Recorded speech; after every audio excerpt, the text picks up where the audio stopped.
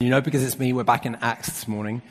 So if you just thumb your way to that general part of the Bible, you're going to be hovering over the right spot. We're going to be in Acts 14 today. But before we get to that, I'm just going to give us a wee introduction.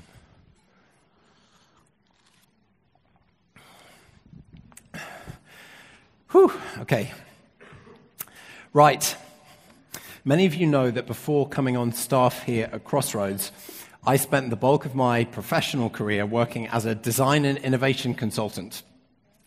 So now, as you can imagine, I'm in an intensive detox program for office jargon. A large part of my work life, like many of yours, I'm sure, has been spent sitting in meetings listening to people say things like this. Okay, team, this is low-hanging fruit. All we have to do here is boil the frog. Let's save our out-of-the-box thinking for a project that will really fill the pipeline. We don't have a dog in this fight. If we get distracted from our core competencies, and if we try and lipstick the pig, we'll get disintermediated. Let's just keep everything kumbaya. Sounding familiar to anyone? Well, I'm sorry for you if it is. In truth, I'm sure I've inflicted quite a lot of this on my colleagues myself over the years. But this is a new day, a clean slate, a greenfield site. Excuse me while I just call my therapist. Anyway. Despite all this jargon bashing, one piece of office jargon that I really hate is actually going to stand us in good stead for our message this morning. It's the supremely annoying phrase, the elephant in the room. If I had 50 cents for every time I've been told or have told someone that there's an elephant in the room, I could take my family to see a real elephant at the zoo every Saturday for a month. But despite the fact that the phrase, the elephant in the room, is massively overused and totally meaningless to most people, it does at least represent an attempt to communicate quite an important idea. It's an attempt to capture the fact that when we get together with other people, we sometimes ignore or avoid mentioning important problems or controversial issues, not because they aren't obvious, but because talking about them will be politically or socially embarrassing somehow. You know how it is if you're having dinner with a group of friends and someone manages to get a smear of chocolate on their nose. Sometimes someone will have the guts to mention it, hand the person a napkin discreetly. But if not, it becomes the elephant in the room, the fact that everybody recognizes but nobody is prepared to draw attention to. Well, I think there's an elephant in the room that we need to call out at this point in our study of Acts. Last time, you'll remember, we spoke about the shift that takes place at the end of chapter 12. Peter leaves the stage, heading for Rome, and the rest of the book focuses primarily on the ministry of Paul. Now, obviously, Paul's ministry wasn't the only thing that was going on in the life of the early church in this time. We know that the gospel was going south into Egypt. It's going west along the coast of North Africa in the hands of other missionaries. And the church in Jerusalem was continuing to grow, so there's lots of other stuff happening. But in God's sovereignty, we've been left this record, the book of Acts, which is composed by Luke, who knew Paul well and traveled with him. And the result is that we're going to be spending quite a bit of time over the next few months with Paul. This is where I think the elephant in the room is sitting. Because for some of us, Paul may be a problem. Now, I'm not going to ask for a show of hands here, but I think it's true. Paul represents a sticking point for many of us in our engagement with the Bible. For some of us, Paul is just hard to understand. We struggle with the contrast between the free-reading narrative style of the Gospels and then the dense theology that we often find in Paul's letters. For some of us, though, Paul doesn't just represent a change in style, but also maybe a change in emphasis when we compare him to Jesus. We like Jesus, don't like Paul. Somewhere in the back of our minds, we've just ingested the idea that Jesus spent all his time kind of floating 6 inches above the ground, talking about love and forgiveness. Whereas we see Paul as this kind of awkward throwback to doctrinal nitpicking and divisiveness. And for some of us, Paul is an actively suspicious figure. He dominates the remainder of the New Testament and massively influences the whole course of Christian theology after him. But he didn't actually see any of the events of Jesus' life with his own eyes. And apparently there were all sorts of things that he believed that Jesus would not have approved of. So what should we do with these doubts and questions? Well, my suggestion is that we go for a bit of elephant hunting. I know this is going to go down well with the Michigan audience. Think about that. Think what a big one you could get. This isn't the kind of stuff that does us any good parked in a corner of the room, is it? And the passage we have in front of us invites us to tackle it head on. So you remember last time we left Paul and Barnabas halfway through the first missionary journey to Galatia. In chapter 13, they visited Cyprus and Pisidian Antioch. And now in chapter 14, we're going to find out what happened to them when they reached the remaining cities on their itinerary, which were Iconium, Lystra, and Derbe. So will you stand with me now in anticipation of what God has to teach us here? We're going to read Acts chapter 14. I'll start at verse 1 and just run it through to verse 20. So Acts chapter 14, verse 1. At Iconium, Paul and Barnabas went as usual to the Jewish synagogue. There they spoke so effectively that a great number of Jews and Greeks believed. But the Jews who refused to believe stirred up other Gentiles and poisoned their minds against the brothers. And so Paul and Barnabas spent considerable time there, speaking boldly for the Lord, who confirmed the message of his grace by enabling them to perform wonders and signs. The people of the city were divided. Some sided with the Jews and others with the apostles.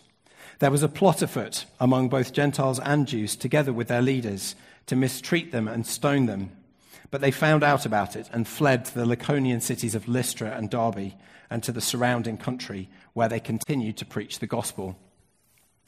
In Lystra, there sat a man who was lame. He had been that way from birth and had never walked. He listened to Paul as he was speaking, and Paul looked directly at him. He saw that he had faith to be healed and called out, "Stand up on your feet." At that, the man jumped up and began to walk. When the crowd saw what Paul had done, they shouted in the Lycaonian language, "The gods have come down to us in human form." Barnabas they called Zeus, and Paul they called Hermes, because he was the chief speaker. And the priest of Zeus, whose temple was just outside the city, brought bulls and wreaths to the city gates because he and the crowd wanted to offer sacrifices to them. But when the apostles, Barnabas and Paul, heard of this, they tore their clothes and rushed into the crowd, shouting, "Friends, why are you doing this? We too are only human like you. We're bringing you good news, telling you to turn from these worthless things to the living God, who made the heavens and the earth and the sea and everything in them. In the past, he let all nations go their own way. Yet he has not left himself without testimony. He's shown kindness by giving you rain from heaven and crops in their seasons. He provides you with plenty of food and fills your hearts with joy." Even with these words, they had difficulty keeping the crowd from sacrificing to them. And then some Jews came from Antioch and Iconium and won the crowd over.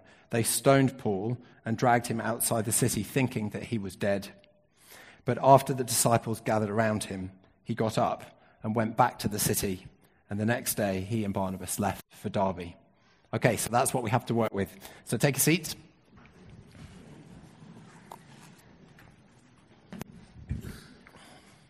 Okay, so here we go, elephant hunting. And I think the first part of our passage gives us a really clear sight of the target. Let's paraphrase this a little.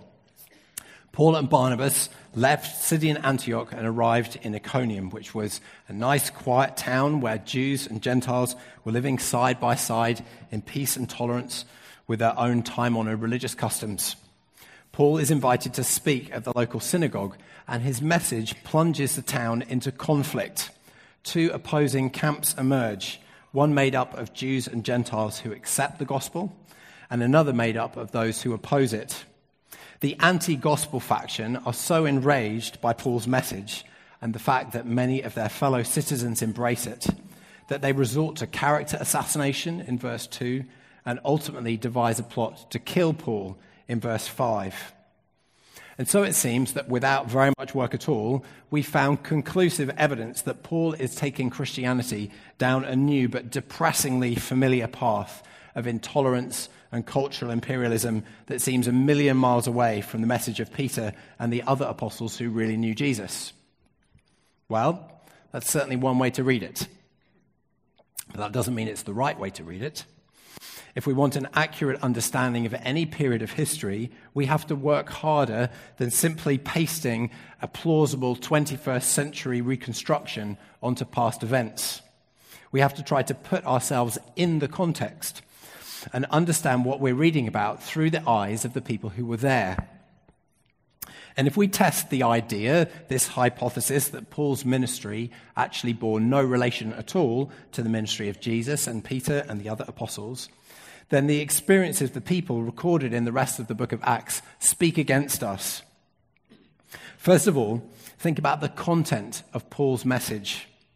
You'll remember in Acts chapter 13 that Luke gave us that lengthy transcript of Paul's sermon in Pisidian Antioch.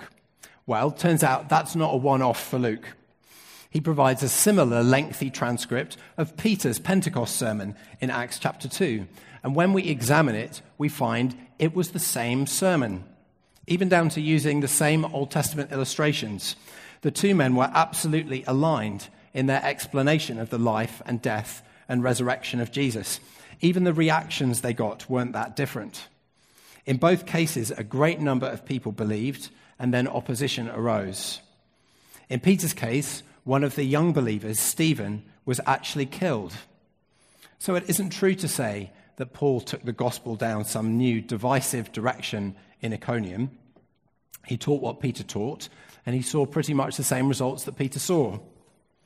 And in fact, when we start to get into it, we find that the similarities between Paul's ministry and Peter's ministry are overwhelming.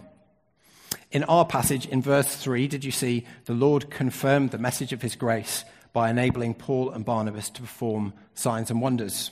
Well, back in chapter 5, verse 12, we learned that Peter and the apostles also performed signs and wonders.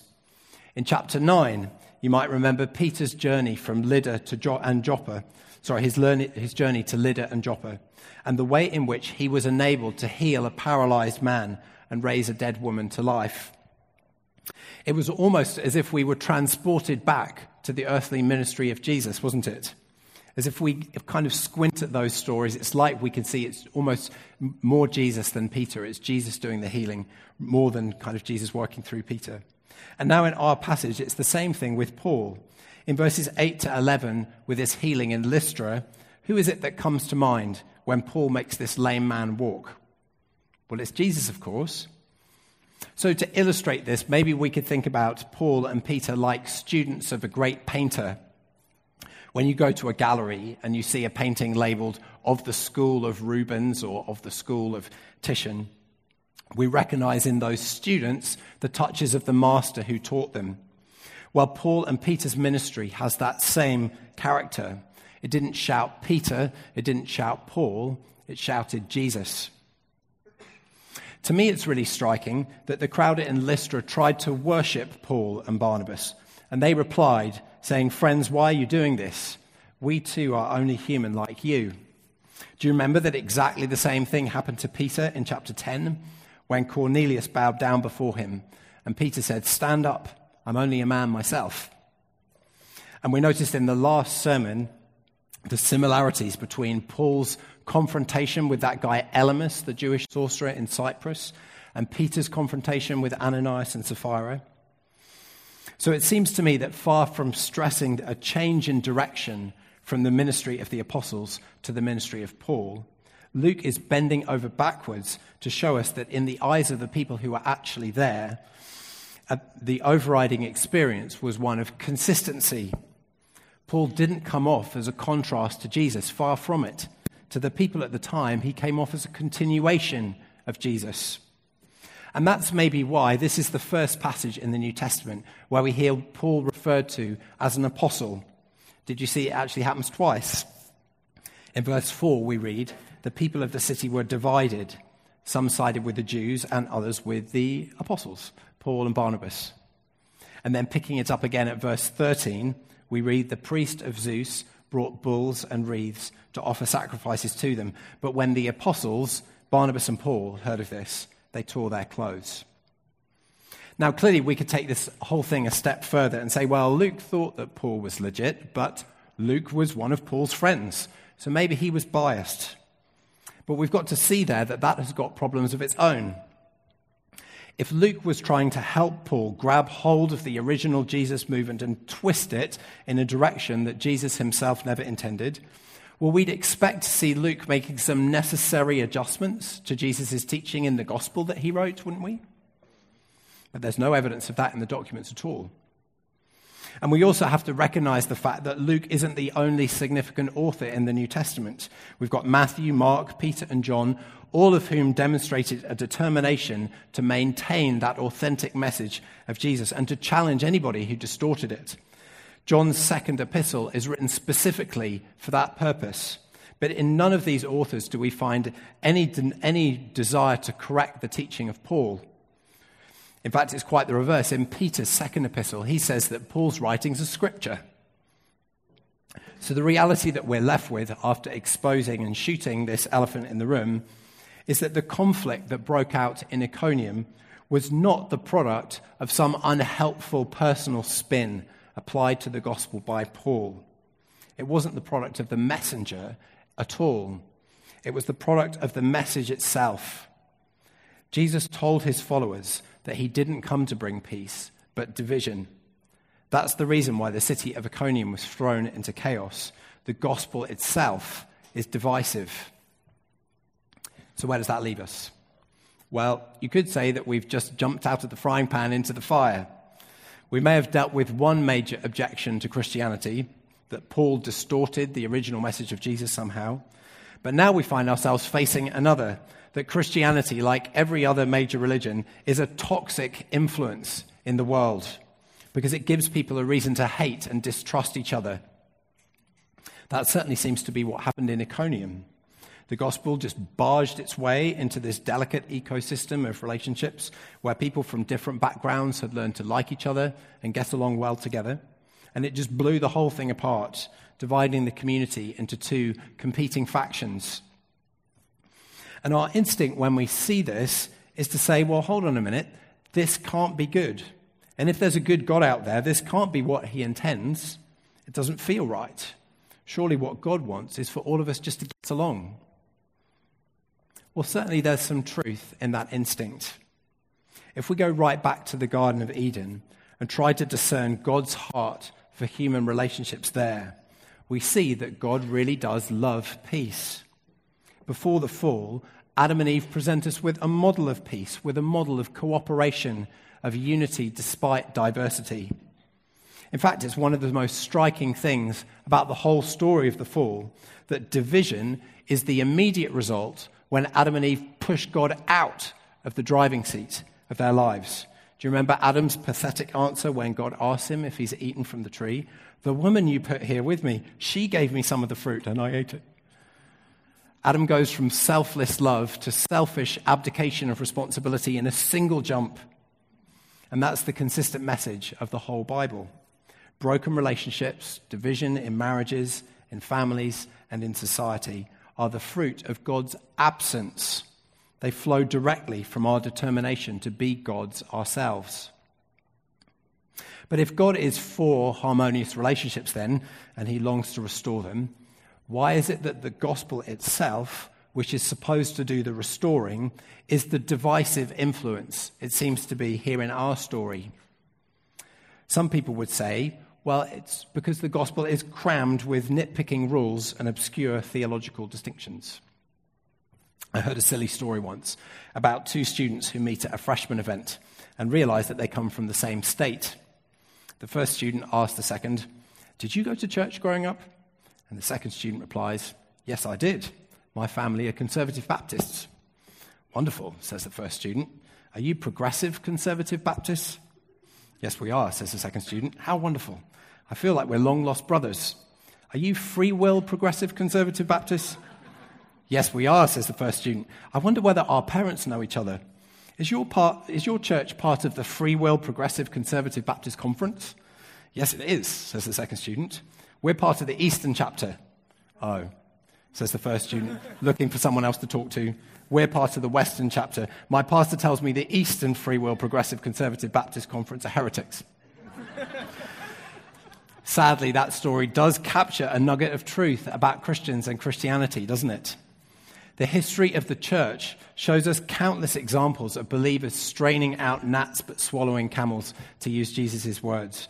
We excel in forming parties and in rushing to the barricades without thinking or praying issues carefully through for ourselves. The non-Christian world knows us as tactless, outspoken, and argumentative. And where that's true, we have to repent of it.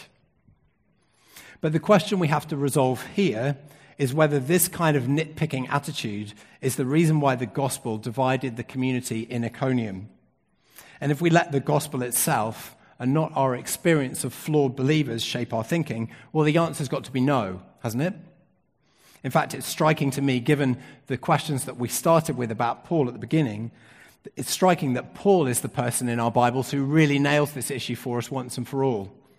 Just listen to his words in Romans about one of the hot topics that was dividing the church in his time, the question of whether or not believers should eat food that had been sacrificed to pagan gods. He says, "Let's therefore make every effort to do what leads to peace and mutual edification. Don't destroy the work of God for the sake of food. All food is clean, but it's wrong for a person to eat anything that causes anyone else to stumble. It's better not to eat meat or drink wine or do anything else that will cause your brother or sister to fall. The one who eats everything must not treat with contempt the one who does not. And the one who does not eat everything must not judge the one who does. For God has accepted them. Who are you to judge someone else's servant? Let us stop passing judgment on one another. Instead, make up your mind not to put any stumbling block or obstacle in the way of a brother or sister. And when it comes to relating to other people with different views in our culture, Paul's teaching is equally striking. Be careful to do what's right in the eyes of everyone, he says. If it's possible, as far as it depends on you, live at peace with everyone." So do you see that though it may be common for Christians to have a judgmental, nitpicking attitude, it's a gross distortion of the gospel that we claim to trust? St. Augustine had the right idea in his summary of the Bible's teaching here. In essentials, unity. In non-essentials, liberty. And in all things, charity. That's what we're going for as a church. And though we will inevitably make some mistakes as we try to apply it, we're determined to maintain that stance, thinking the best of others and bending our practice to accommodate others, because we believe that the alternative dishonors Jesus. So why is it then that the gospel caused division in Iconium? Well, it isn't because God himself didn't value peace. It's a fundamental part of the creation that he's trying to restore. It isn't because the gospel is intrinsically nitpicky and judgmental. The reason is that the gospel forces all people to make a choice. We saw it in chapter 13, and we see it again here. The gospel accommodates all sorts of different people doing Christianity all sorts of different ways, and it urges us to live peacefully with all people, loving and serving them irrespective of their decision about Jesus. But it does demand that decision. It demands a response to Jesus' claim that he is the rightful owner and ruler of this world, that the idols that we have erected in his place are worthless, and that we can become what we were made to be only if we trust him. That's the claim that divided the city of Iconium. And that's the claim that we now need to assess to check if its importance justified the risk that the city would be divided like this. You see, if nitpicking details were the only reason that Paul had to drive a wedge between these people, I think our instinct that keeping the peace is more important. I think that serves us well. No one has the right to wade into a peaceful society and stir up division needlessly over trivial issues. But there are some issues that are more important than preserving the peace of a community. The city of St. John's in Newfoundland was peaceful and prosperous until someone arrived with the news that their cod fishing industry had reduced the stocks on the Grand Banks to the point of collapse, and that in a matter of years there would be nothing left to catch. Then there was division, but was it worth it? Yes, it was. The city of Cape Town in South Africa was relatively peaceful behind its concrete walls and barbed wire fences until Nelson Mandela stirred up division by calling attention to the injustice of apartheid. Was that worth it? Yes, it was. You see, preserving the peace of a community is certainly good, but that doesn't make it an ultimate good. The real question for us then, as we seek to understand the events that took place in our chapter, is the question of whether the gospel whether the importance of the gospel justifies the social consequences of preaching it. And that's the question that I think we see resolved in the next city that Paul and Barnabas visited. It's the city called Lystra, which we read about in verses 8 to 20 of our passage.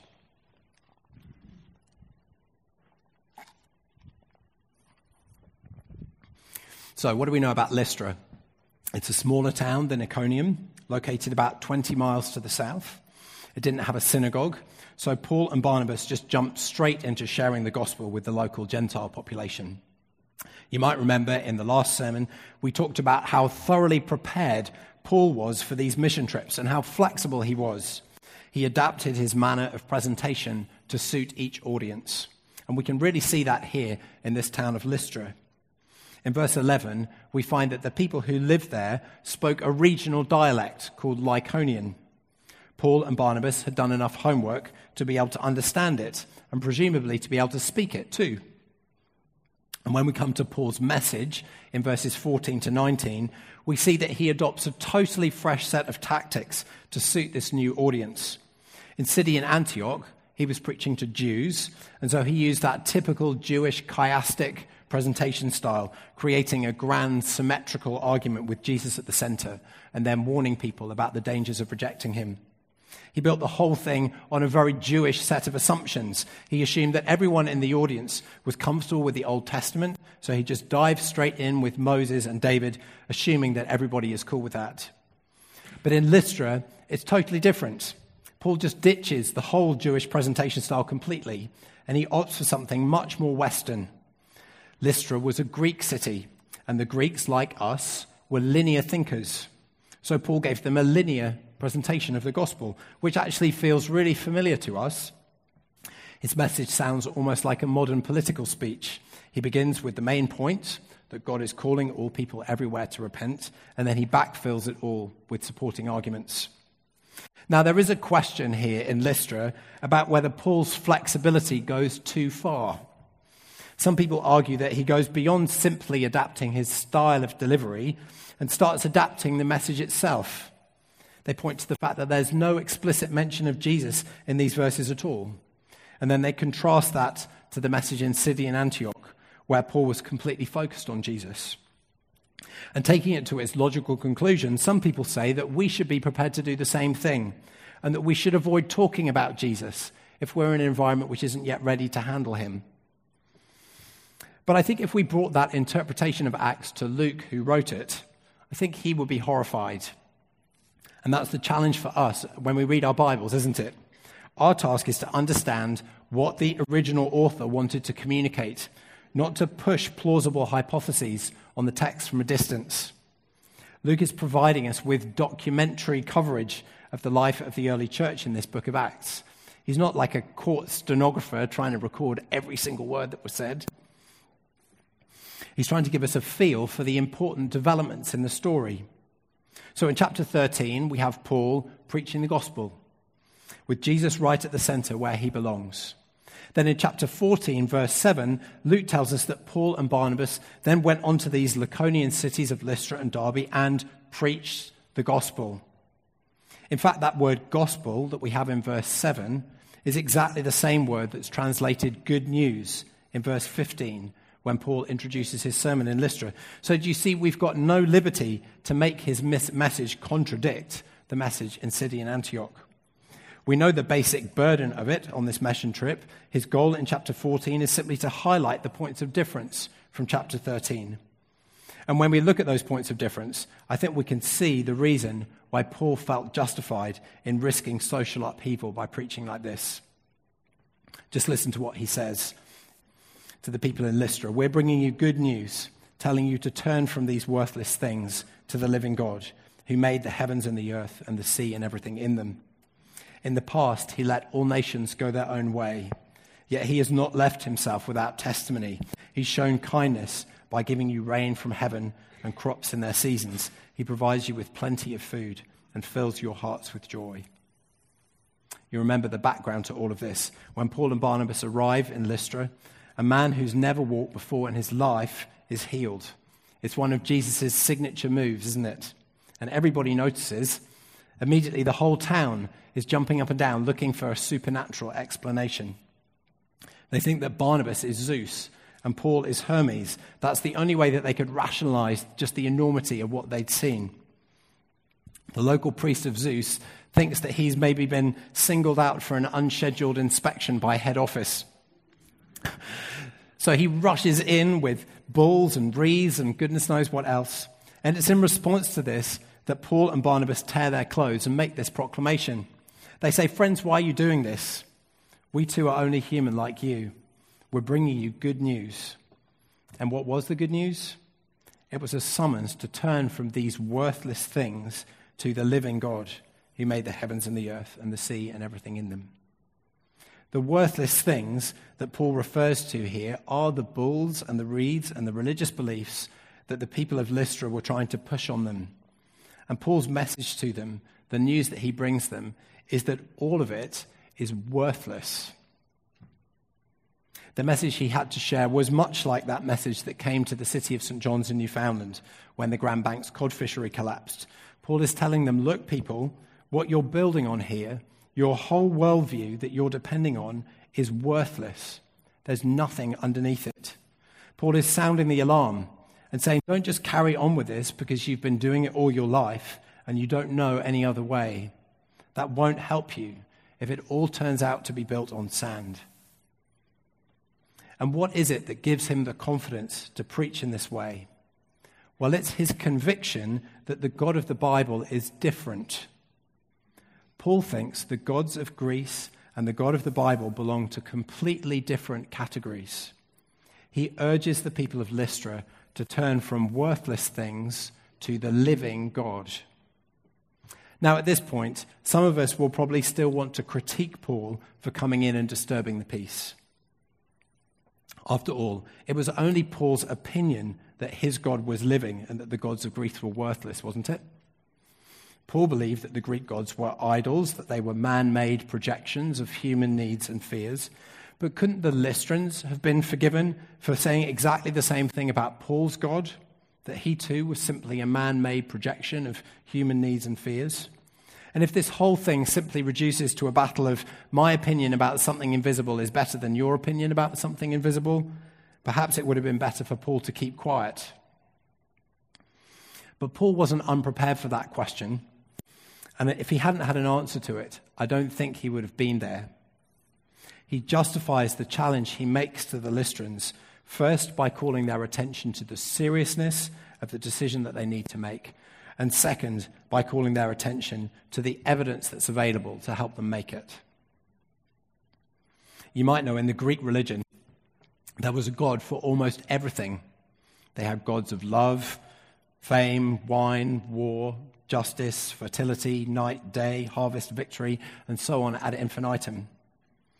And so the addition or omission of individual gods didn't seem terribly important to them. They figured that they had most of the important bases covered. And when the stakes are low like that, it makes the argument for keeping the peace all the stronger. There's no point dividing over something that doesn't have enormous implications. But do you see at the end of verse 15, Paul questions whether that logic really applies to his message. When we ask Paul the question that a Greek would naturally ask about any new god, what is your God the God of? Paul responds by telling us that the God of the Bible is the God who made the heavens and the earth and the sea and everything in them. The God of the Bible isn't just a God of fertility or fame or harvest or victory. The God of the Bible is the God of everything. He leaves every other God facing unemployment. So do you see how this raises the stakes? This is not just like deciding to make a minor addition to an already crowded pantheon of gods. If the God of the Bible really exists, this is about deciding to grasp or miss the entire point of our existence. The implications of failing to recognize the God of the Bible are enormous. And that's the first reason why Paul thinks this debate is worth having. And in practice, I think that we show that we agree with Paul all the time in other areas. I can't imagine any of us have ever spent a sleepless night wondering whether McDonald's is superior to Burger King. The reason? Well, it's just not that important. Well, as long as you don't work for them, it isn't. But have we lain awake wondering whether we're in the right job, or dating the right person, or taking the right medical treatment? You bet we have. Because we know that even if the evidence is hard to interpret, the implications are enormous. We're justified in thinking seriously about issues and inviting other people to think seriously about issues that have serious consequences. But Paul has more to share here than just a word of caution about the scale of the implications if the God of the Bible is real. He believes that we can know that the God of the Bible is real. He thinks we have evidence that the God of the Bible is real. In fact, he believes that we ourselves are evidence that the God of the Bible is real. And this brings us into verse 17. Luke gives us a précis here of a piece of logic we see develop more fully when Paul preaches in Athens in Acts 17, and more fully still in Romans chapter 1. Paul tells us that the creation itself speaks to us about the existence of the living God. This God has not left himself without testimony, says Paul. We see his kindness in every breath that we take. The fact that the world exists in a stable form, and that in this vast, vast, inhospitable vacuum of space, we live on this tiny jewel, this world that supports life, this world that gives us a taste of what it means to be created by allowing us to be creative.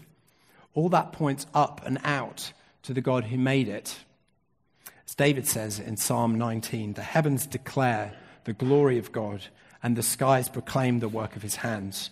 Day after day they pour forth speech, night after night they reveal knowledge. They have no speech, they use no words. No sound is heard from them, yet their voice goes out into all the earth, their words to the ends of the world. This is what we call the doctrine of general revelation, the idea that creation itself speaks to every human being about where we come from and who we come from. And I wonder how you respond to this. I think there are two mistakes that we can fall into here. On the one hand, I think it's possible to make way too much of our ability to hear God speaking in the natural world. It saddens me sometimes when I hear people say that they don't go to church or don't read the Bible because they're the kind of people who find God in nature. Have you heard that? It saddens me because God has gone out of his way to say so much more. God believes that our need for additional information about him is so critical that he became a man to provide it. And so, although God has spoken to us in many different ways and in various other places, he tells us that in these last days he has spoken to us by his Son, whom he appointed heir of all things, and through whom he made the universe. Yes, it's wonderful to be able to see the Creator in the creation, but isn't it more wonderful still to be able to see Jesus, the Creator himself, directly? And because Paul is preaching the gospel here, we all know that that's where he's going, don't we? Jesus is the centerpiece, not nature. That's where he went in Syrian Antioch, and we better believe that's where he's going in Lystra too. However attuned to God's character we are, however much we learn to see that character emerging through the mist as we experience the amazing world in which God has placed us, we will never hear it saying to us, Jesus Christ died for sins once for all, the righteous for the unrighteous, to bring you to God. Only the Bible cuts through to that level of clarity. But you see that it's also possible to make way too little of our ability to hear God speaking in the natural world. In Romans 1, Paul argues that though creation only offers us partial knowledge of God, that knowledge should still be enough to produce thanks and worship in us. As a society, we've poured thousands of man-years and billions of dollars into creating miraculous technologies, but they're all dwarfed by the complexity of just a single cell in the human body, let alone by the miracle of consciousness and everything else that we can do that occurs when you put all those cells together. Our lives, my life and your life, they are the most extraordinary thing for light years in every direction from here. If we could only look at ourselves with the same amazement that a NASA scientist would experience if they discovered a world like ours somewhere out there in the depths of space, it would be like the discovery of Tutankhamun's tomb, only 10,000 times more intense. What we have, what we are, is so rare. It's so wonderful. And there's a debt of gratitude that should go with that. Creation, even in its fallen state, lifts our eyes up to ask, where did all this come from? And whom should I thank for it? Now, I know that not all of us feel that way. And Paul actually acknowledges that in Romans. It's true, he says, that we will be held to account for what we did or failed to do with this obligation to thanks and worship that comes from the natural world. But he freely acknowledges that not all of us feel it. In Romans 1:21, Paul tells us that the sensation of being summoned to wonder and worship that we experience in creation can become past tense for us. But as much though it's wonderful, it's kind of inconvenient, isn't it? It doesn't suit us to be walking around with this sense of indebtedness to some unknown creator. It doesn't work if our hearts want to be gods themselves. And so we suppress that truth to the point that we can't hear it anymore. I think C.S. Lewis captures this truth really poignantly in The Magician's Nephew. I wonder whether you remember this. Towards the end of the book, the heroes of the story, two children, Diggory and Polly, find themselves witnessing the creation of the world of Narnia. It's an amazing passage. Lewis imagines this blank, uncreated world into which Aslan steps and begins to sing. And as he sings and the notes change and intensify, the landscape is shaped into hills and valleys, and the ground erupts with grass and trees and ultimately with animals. Throughout the story, the children are accompanied by Diggory's uncle Andrew, the magician referred to in the title of the book. But his experience of this creation event is very different from that the children have. Listen to how Lewis describes it. When the great moment came and the beast spoke, Uncle Andrew missed the whole point for a rather interesting reason. When the lion had first begun to sing, long ago when it was still quite dark, he had realized that the noise was a song, and he had disliked that song very much. It made him think and feel things that he did not want to think and feel. And then when the sun rose and he saw that the singer was a lion, only a lion, he said to himself, he tried his hardest to make himself believe that it wasn't singing and never had been singing, only roaring as any lion might in a zoo in our own world. Of course, it can't really have been singing, he thought. I must have imagined it. I've been letting my nerves get out of order. Who ever heard of a lion singing? And the longer and more beautifully the lion sang, the harder Uncle Andrew tried to make himself believe that he could hear nothing but roaring. Now, the trouble about trying to make yourself stupider than you really are is that you very often succeed. Uncle Andrew did. Soon he could hear nothing but roaring in Aslan's song. Soon he couldn't have heard anything else, even if he'd wanted to. And when at last the lion spoke and said, "Narnia, awake," he didn't hear any words. He heard only a snarl. And when the beast spoke in answer, he heard only barkings, growlings, bayings, and howlings. That is the spiritually deafened state that Paul was speaking into in Lystra. But he had a message of hope for the people who lived there. He had good news. He told them it was possible to know this God, to reconnect with the object of our childlike wonder at the natural world, even if the sensation itself is only a distant memory for us now. The gospel can undo the slow process by which we've persuaded ourselves that everything around us is a mindless accident. It can take us back to the door that stood open before us when we first looked out and heard creation whispering the name of the Creator. And it's because of this good news that Paul was willing not only to cause division over it, but ultimately to be stoned and almost killed over it. You see, it's true that these towns did have a measure of peace before the apostles arrived. It's true, Jews and Greeks were getting along, living their lives probably much like we are, practicing their customs, earning their livings, caring for their families in a relatively tolerant society. But do you see that all of this is so thin and fragile when it's built on human strength alone? There wasn't anything in these towns that could nourish the souls of these people. There weren't any answered prayers. There weren't any lives transformed and turned around by the power of the Spirit. There wasn't anything to turn to when life fell apart. There wasn't the strength, the peace, the sweetness of being forgiven and welcomed back into a relationship with the God who made them. And Paul offered them all of that in the gospel of Jesus. Let's pray.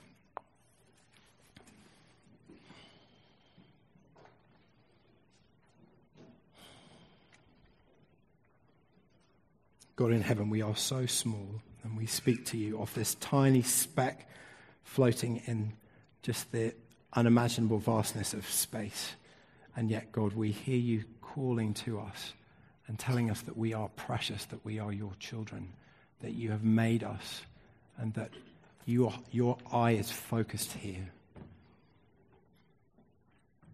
Lord God, you have made us with this unique gift of being able to reflect on the world that you have made. And we pray so much that you would open our ears, God, that you would soften our hearts, that you would help us to hear you calling. And God, we pray that in your grace, you would just draw out that answer of wonder and worship and apology for all the wrong that we've done. And God, that you would help us to kneel at your feet. In Jesus' name.